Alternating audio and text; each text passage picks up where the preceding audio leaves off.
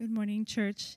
Today's scripture is from 2 Samuel chapter 20, verses 14 through 19.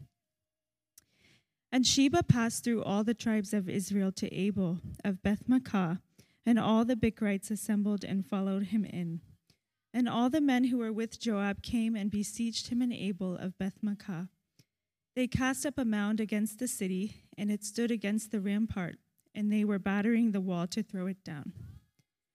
Then a wise woman called from the city, "Listen, listen, tell Joab, come here that I may speak to you." And he came near her, and the woman said, "Are you Joab?" He answered, "I am." Then she said to him, "Listen to the words of your servant." And he answered, "I am listening." Then she said, "They used to say in former times, 'Let them but ask counsel at Abel,' and so they settled a matter. I am one of those who are peaceable and faithful to Israel. You seek to destroy a city that is a mother in Israel. Why will you swallow up the heritage of the Lord?" This is the word of the Lord. Please be seated.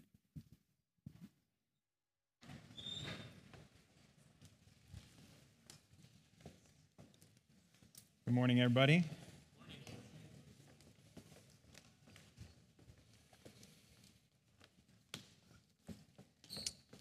I want you all to imagine that we're 6 weeks out into the future, that you're sitting at the family Thanksgiving dinner table, and can you smell it? Can you smell the sweet smell of the turkey coming out of the oven? For some reason, for 364 days a year, I think turkey is dry and disgusting. But one day a year, it's delicious and amazing. Imagine you're loading it up on your plate. And you got the sweet potato mash there. You got some cranberry sauce. Anybody getting hungry? Some green bean casserole and some stuffing. And you're ready. You've said grace. You're ready to jump in and start eating that delicious plate of food, which once again, for 364 days a year, you eat none of this. But on Thanksgiving, you eat it. And then you hear it. You hear the voice. It's not the voice of the Lord. It's not the voice of the Holy Spirit. It's the voice of Uncle Pete. Now, you all have an Uncle Pete. We all have an Uncle Pete. He might not be your uncle. He's somebody in your family. And if you're thinking, I don't have an Uncle Pete, you might be Uncle Pete. It might be you. It might be you. Uncle Pete has incredibly loud and strong opinions, doesn't he? He loves to share his opinions with people. You might have political Uncle Pete. He loves to tell you about who he voted for and how everybody who voted for the other guy isn't very smart, or maybe they're morally corrupt, right? You might have like family business Uncle Pete.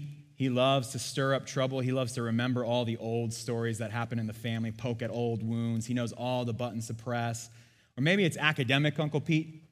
You know, he sits on his throne at the end of the table, and he's looking down on everybody else. He's so smart, and everybody else is so inferior, right? Whatever the case, what starts to happen is, as he says more and more things that are offensive to you, your blood starts to boil, right? Your teeth start to grind. Your muscles start to tense up. You start to have an actual physical reaction to the tension that's present emotionally, relationally, right? And this is called fight or flight.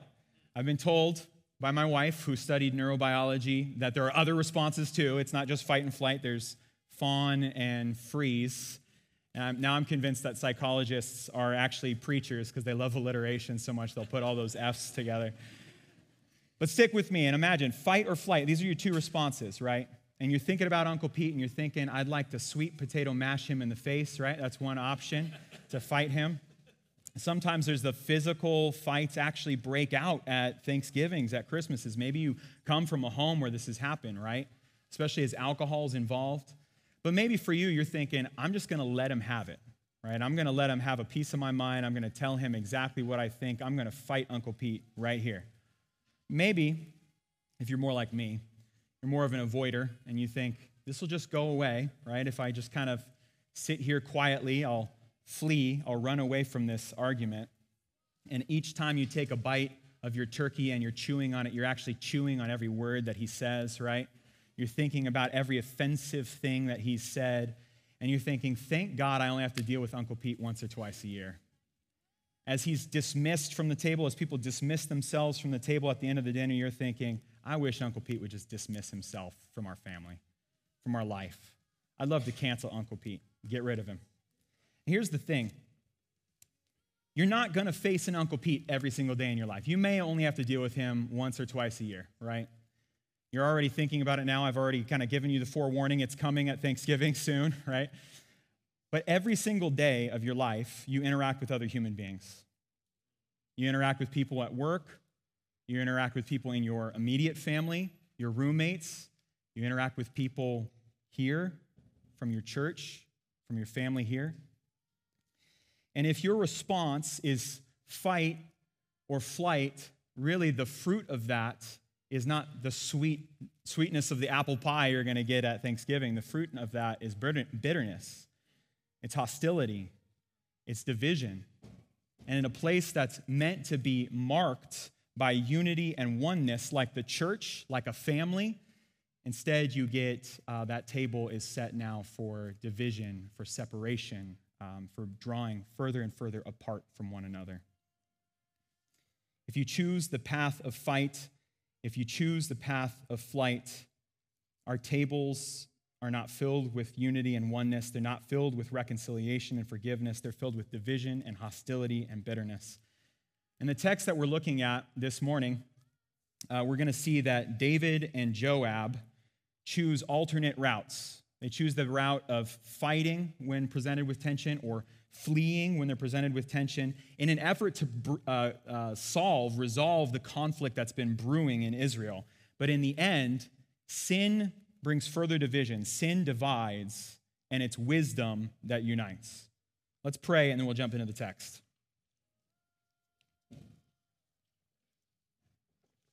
Heavenly Father, we are so thankful for your word, that you reveal yourself to us through your word. We pray that as we open up this text in 2 Samuel, that you would speak to us by the power of your Holy Spirit who brought these words to life then, bring them to life now. We pray these things in the name of Christ. Amen. Well, good morning. My name's Keith. I'm one of the pastors here. I want to give a quick shout out. I see Pastor Marcus back here. We're so glad that you're back, Pastor Marcus. He had surgery a few weeks ago for his hip, so good to see you, Pastor Marcus. This morning we're looking at chapters 19 and 20 of 2 Samuel. If you need a Bible, go ahead and raise your hand. One of our ushers will come down the aisle and bring a Bible to you. If you don't have a copy of God's Word, please hang on to this one. It's our gift to you.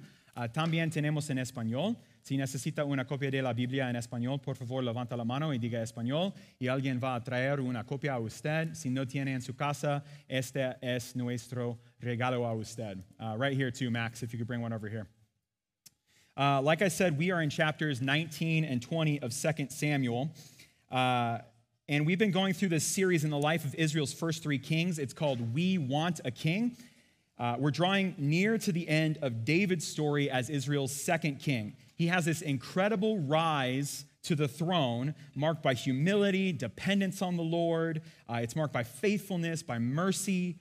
But there's this massive turning point in David's life and in his reign. In 2 Samuel chapters 11 and 12, we read the story of how David, rather than stewarding his power to bless the people that he leads, leverages his power in order to take from his people. The language is used that he takes Bathsheba, Uriah's wife, and then in an effort to cover up his sin, he puts Uriah on the front lines of battle. He murders him in an act of collateral damage. And not only Uriah, but the hundreds of men who were on the front line with him in order to make this murder look like a military defeat. So Nathan, the prophet, confronts David. He repents. But as we saw last week as Pastor Dave preached, the consequences live on in the next generation. David chose the path of sexual assault. It comes back up again. Amnon, his son, assaults his daughter Tamar. David chooses the path of murder. It comes up again. His son Absalom kills his son Amnon. And he chooses the path of wielding military power for his own gain, and it comes back again because Absalom, his son, wields military power in order to get what he wants. He ousts David from the throne. Now, David's in exile, and this really tragic battle happens between his son and his son's army and him and his army. And in the end, Absalom dies, and David is completely overcome with grief. He's experiencing utter despair. And we get the sense from chapter 19, early in the chapter, that his grieving has gone on for a very long time, that it's starting to become an embarrassment to the people. They're becoming restless. They aren't sure that they made the right decision by supporting David in the first place. And as the reader, we're wondering, we're hoping that after this brutal, tragic civil war between father and son, can there be peace in Israel? Will God's people be united again somehow? How is David going to respond? Well, the pattern that emerges is that in light of the tension between God's people, David just chooses the path of avoidance. Let's take a look, if you would, at verse 24. We're going to see the first way that David avoids the tension is by rushing a solution. Look at chapter 19, verse 24. It says this, "And Mephibosheth, the son of Saul, came down to meet the king. He had neither taken care of his feet nor trimmed his beard, nor washed his clothes from the day the king departed until the day he came back in safety." So David's headed back into Jerusalem. He was in exile. And on his way out into exile, he's met by a number of people. One person curses him and is throwing rocks at him. He's got another person who blesses him and helps him. But one of the people who meets David on his way out is his former servant Ziba. Now, earlier in the book, we met Ziba and Mephibosheth. What happens is David says, I want to show kindness to one of Saul's sons. Ziba finds that there is one descendant of Saul remaining, a man named Mephibosheth, who has been injured as a child such that he is unable to walk now as an adult. David brings him into his house. He blesses him. He shows kindness to him. And then he gives him an inheritance and land. And he says, Ziba, now you're going to be in charge of overseeing his land. Ziba now belongs to Mephibosheth as a servant. But what happens is on David's way out, Ziba meets him. And he says, listen, David, you remember Mephibosheth? He's turned on you. Now Mephibosheth is supporting Absalom. He doesn't support you anymore. And David, in a hasty decision, decides, I'm going to just give you, Ziba, all of the land that I gave to Mephibosheth. It doesn't belong to him anymore. Now it's yours. All the land, all the inheritance, all the servants, everything. You now are the owner of all of that. Well, Mephibosheth comes and meets David on the way back into Jerusalem. And it looks like he's pretty haggard. He's pretty disheveled. It looks like he hasn't really taken care of himself, but he made the journey somehow on his own to meet David. And David asks him, he confronts him in verse 25. He says, why didn't you go with me, Mephibosheth? But Mephibosheth tells David that he's actually been tricked by Ziba. Mephibosheth asked Ziba to saddle a donkey for him and to go and meet David on his way out of Jerusalem, but instead, Ziba took the donkey and slandered Mephibosheth. Look what 27 says. He, Ziba, has slandered your servant, Mephibosheth, to my lord the king, David. But my lord the king is like the angel of God. Do therefore what seems good to you. So what should David do? He has two people who are making competing claims. Ziba says Mephibosheth turned on him. Mephibosheth says he was tricked. What should he do? The right thing would be for David to investigate this claim further, right? To confront Ziba, to say, is this what really happened? To try and pursue justice, to try and restore and make right what went wrong here. But David's in a hurry. This conflict is too messy for David. It's going to take too long to sort out. So David makes another hasty judgment. Look what he says in verse 29. Why speak any more of your affairs, Mephibosheth? He's tired of listening to Mephibosheth talk. I've decided you and Ziba shall divide the land. The literal result of David rushing through the conflict, the literal result is division. And it's because David is more concerned with Jerusalem than he is with justice. Maybe you're a conflict avoider. Anybody else? I'm a conflict avoider. Anybody else out there? You just don't like it. It makes you feel weird. You want to get through it. You're probably familiar with this move. I pull this move all the time. You just say sorry as quickly as you can. Move along, try to get to the end, get to a fast resolution so you can be done with it. But here's the problem with the fast resolution, with saying sorry and moving on, is sometimes restoration and reconciliation can't be dealt with quickly, can they? Sometimes you need to uncover the roots of a conflict. Sometimes there's deeper hurt beneath the surface that's been stewing for a while. Sometimes there's pain hidden from the past. Maybe there's an injustice that needs to be set right. If we only address the surface of tensions, of conflicts, with band-aids and quick solutions, the conflict will continue to grow and boil. It will fester like an open wound. David doesn't want to deal with all that messy stuff. He doesn't want to deal with the hard work of restoration. He wants the quick solutions. He leaves the wrong undone, unresolved, and for Mephibosheth to deal with. He rushes through the conflict. It leads to division. And then the next route he takes on his conflict avoidance tour is he refuses to address the conflict that's in front of him. Let's take a look at verse 41. It says this: all the men of Israel came to the king and said to the king, why have our brothers, the men of Judah, stolen you away and brought the king and his household over the Jordan and all David's men with him? So we got to take a time out. Israel is the name of the northern tribes of this nation. So 10 tribes in Israel, 2 tribes in Judah. So it says here that all the men, there's some kind of corporate debate, corporate argument. Publicly, the men of Israel come to David because he's the king and they're trying to settle a matter. They're upset with Judah. They're upset with how Judah handled bringing David back into the land.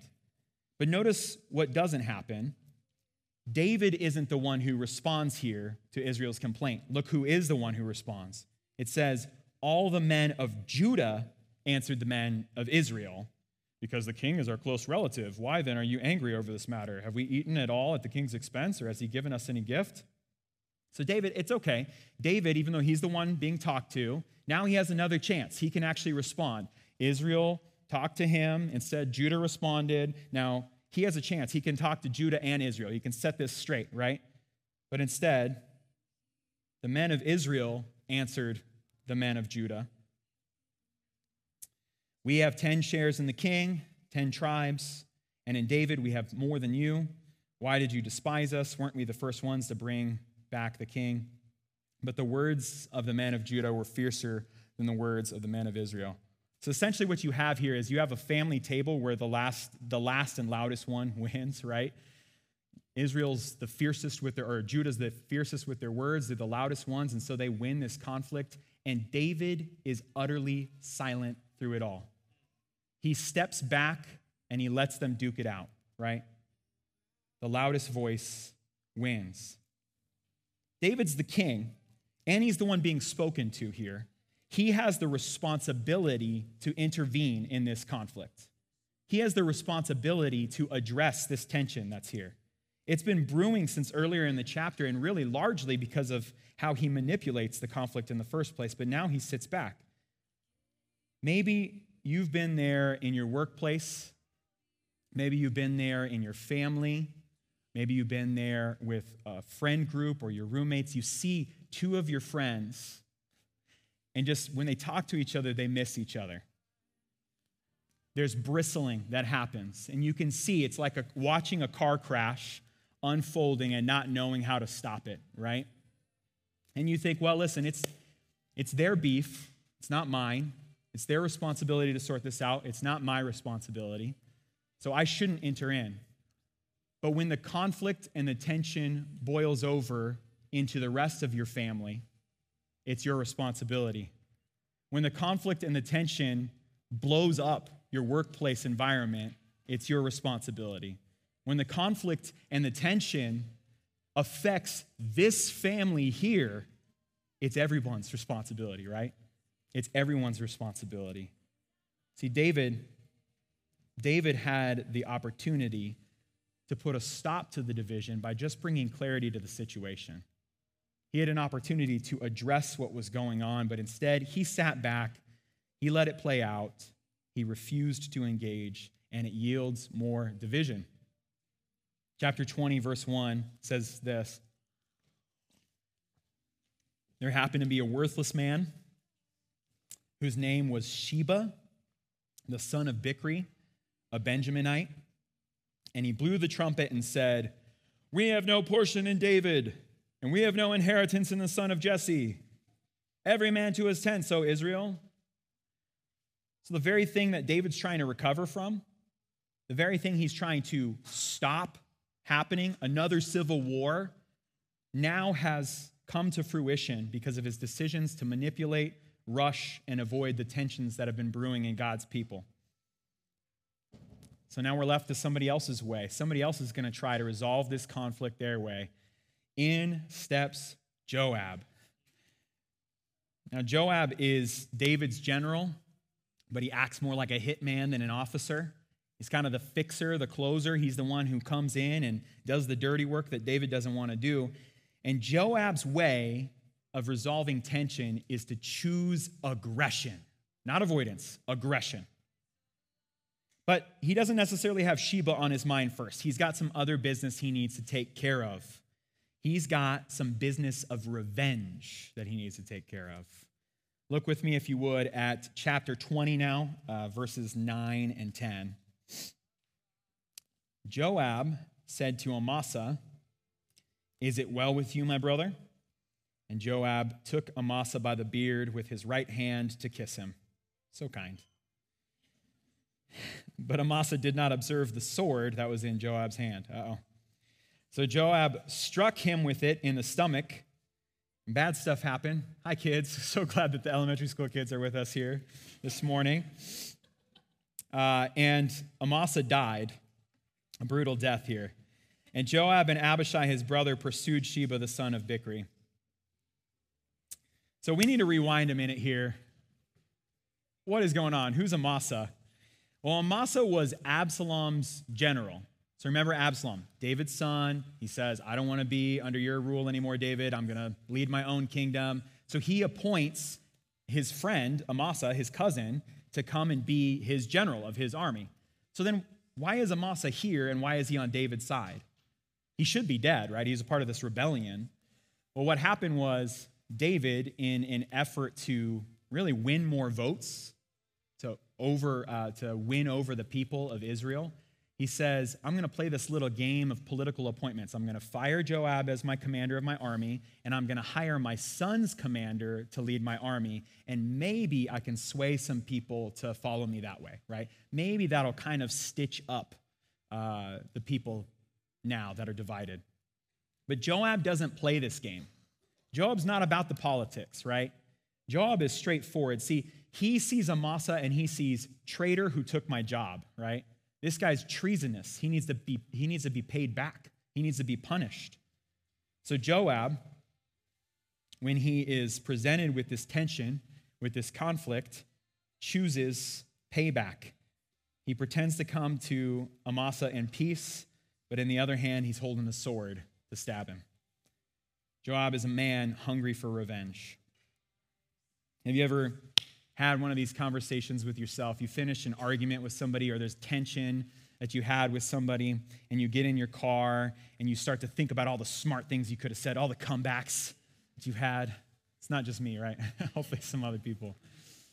You think about all the sarcastic remarks you could have made, how you would have won that argument. You really would have put them in their place, showed them, right?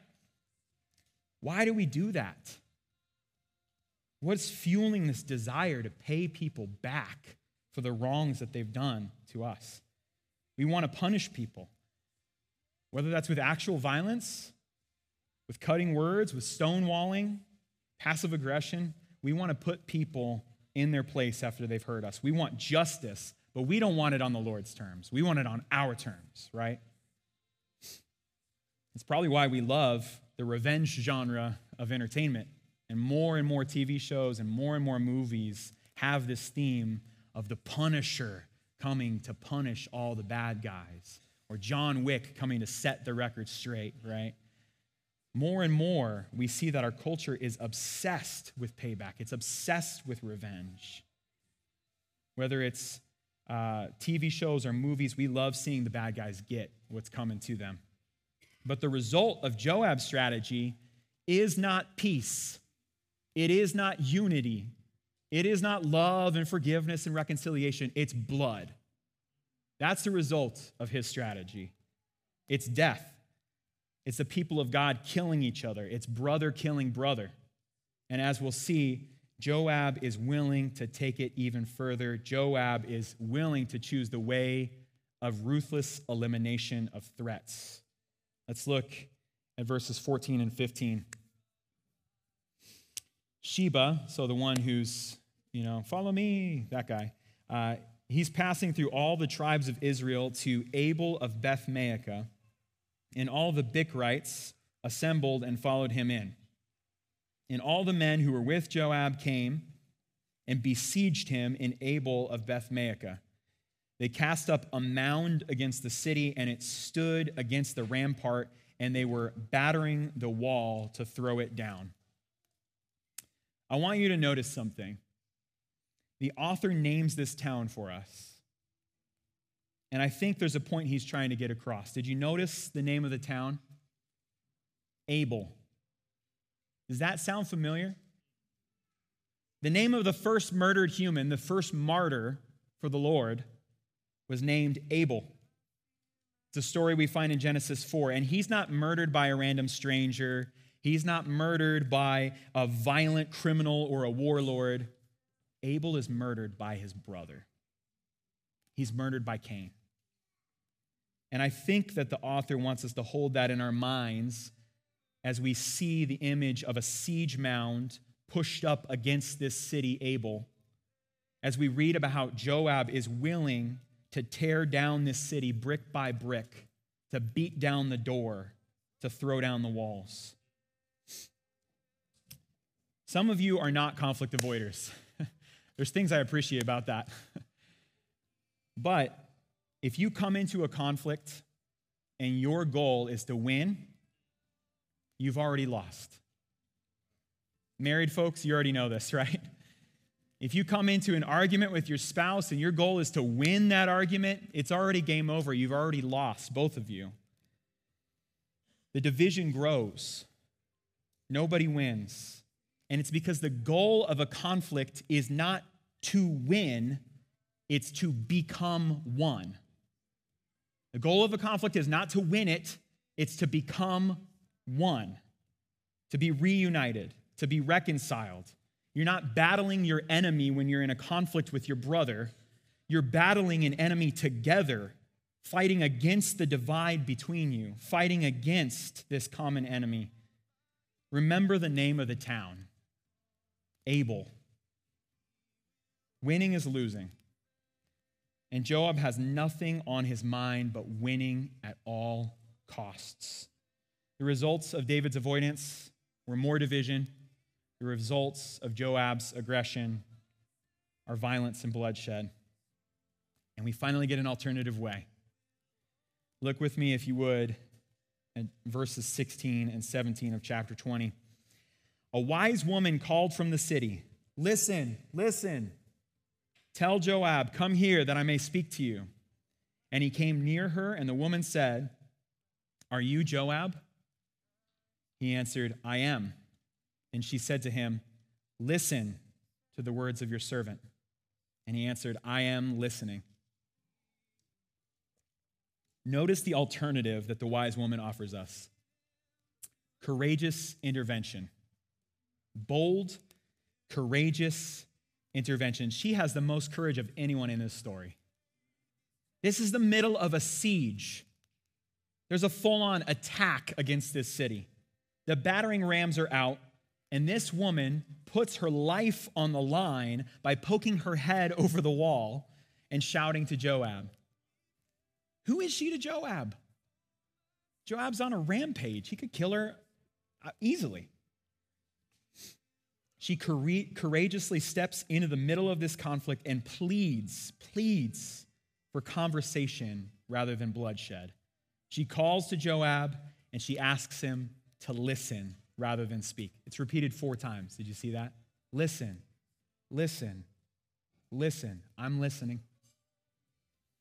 The alternative way, the way of wisdom, has to start there. It has to start with courageous, bold, spirit-led intervention in the tension, in the conflict, and a plea to listen. It needs to start with people who are bold enough to enter in at risk of losing or damaging their friendship because they dare to try and save it. It has to start with people who are humble enough to listen to one another rather than win at any cost. The way of the wise is courage. The way of the wise is listening. Lady Wisdom cries out. She cries out just like she cries out in the Proverbs, and her plea is to listen. And she gives us more to learn. Look at what it says in verses 18 and 19. Then she said, "They used to say in former times, 'Let them but ask counsel at Abel.' And so they settled the matter. I'm one of those who are peaceable and faithful in Israel. You seek to destroy a city that is a mother in Israel. Why will you swallow up the heritage of the Lord?" The wise woman here appeals to their collective and corporate identity as a people. They're a city here, Abel is, a city of peace, shalom. In Israel, a nation that's meant to be known for its peace, its shalom. They're a faithful people to the Lord in the midst of a nation that has a faithful God. They're meant to display what that faithful God is like to the nations. They're a mother in Israel, providing wise counsel, negotiating solutions of peace for her children. Meanwhile, Israel's father is off fighting wars from his throne, stoking violence. The woman appeals to their identity as a people set apart, the people of God, the congregation, a kingdom of priests, a light to the nations surrounding them. Division has no place among this people. It doesn't belong in Israel. It doesn't belong with God's people. And the wise woman then negotiates peace between Israel and Judah. And I'm not going to stand here and pretend like it's not gritty and gruesome. You can finish the story on your own. You can read what happens. There's children in the room. There's a gritty and gruesome end to this story. But peace has a cost. Peace among this people came at the expense of one man's execution. How easy is it for us to forget our identity as God's people? How easy is it for us to think that division is fine? It just belongs here. To forget that division is antithetical to our identity as God's people, that it undermines our mission to the world, that it has no place here in the church of Jesus. And our peace has a cost, right? Our peace had a cost. It wasn't the execution of a traitor. It was expensive. It was the execution of the true king himself. It wasn't a temporary peace, it's a permanent peace purchased in his blood. Jesus intervened courageously in human history, and he's still intervening in our lives today, isn't he? He's still drawing us to one another and reconciling us to each other today, isn't he? Maybe there's someone in this room that you need to reconcile with, or maybe someone's been on your mind as I'm talking about this. I want you to be courageous. Maybe the Spirit of peace is calling you to unity with your brother or your sister. Don't ignore the intervention, the courageous intervention of the Holy Spirit in your life. Listen. Do not ignore the appeals to your identity that the Holy Spirit is making. You are the people of God, united in the blood of Jesus. Listen. We're meant to be a people that's marked by forgiveness, a people that's meant to be marked by reconciliation, by unity, by love. Do not ignore the prompting of the Spirit to set things right where they need to be made right. It might be difficult. It might come at a cost. It's going to take courage, but it's worth it. It's worth it. It is our identity. It is our witness to the world. People are watching us, folks. They're watching how we love each other. They're watching to see if we believe the gospel we preach. I want to close with the words of Paul from the 4th chapter of Ephesians.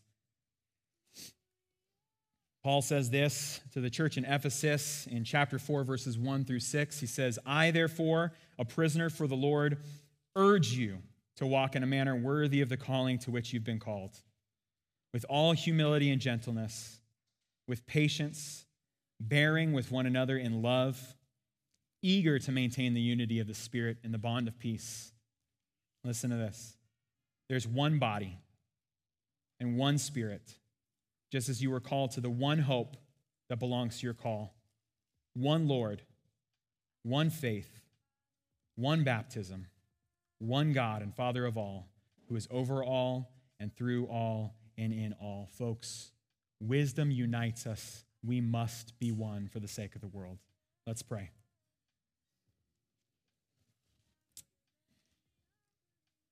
Jesus, we are so thankful that you courageously intervened in human history, that you stepped in, that you care not only about reconciling us to the Father, to yourself, but you care so deeply that we are reconciled to one another. We pray that by the power of your Holy Spirit, you would give us boldness and courage, grace and humility. Help us to listen to one another with love. Help us to not be afraid of entering into conflict and tension, but to see it as an opportunity to become one, to be reconciled, to be reunited with our brothers and sisters. Teach us how to do this better and better every day, Lord Jesus, by the power of your Spirit. We pray in your name. Amen.